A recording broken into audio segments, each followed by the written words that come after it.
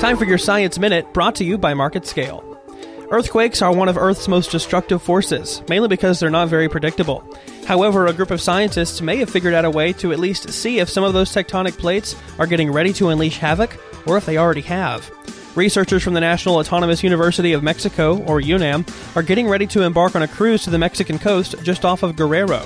On this cruise, they plan on placing several sensors on the ocean floor in the subduction zones, or the areas where two tectonic plates meet. They then are going to place a surfboard-like device on the ocean surface, and it will trace a path over those sensors and collect data from them at the same time. Now, the purpose of this research is to see what the plates beneath them are doing, because Guerrero's subduction zone has been dormant for over 100 years, while most other zones nearby have been very active. Now, they're hoping that their research will confirm that the stress of the tectonic plates in this area have already been relieved, rather than 100 years of building up more and more stress. If it's the latter, that type of stress could produce a catastrophic earthquake. Now, the cruise is expected to be completed by the end of the month, but data will still need to be crunched. I'm Daniel Starks, and that's your Science Minute.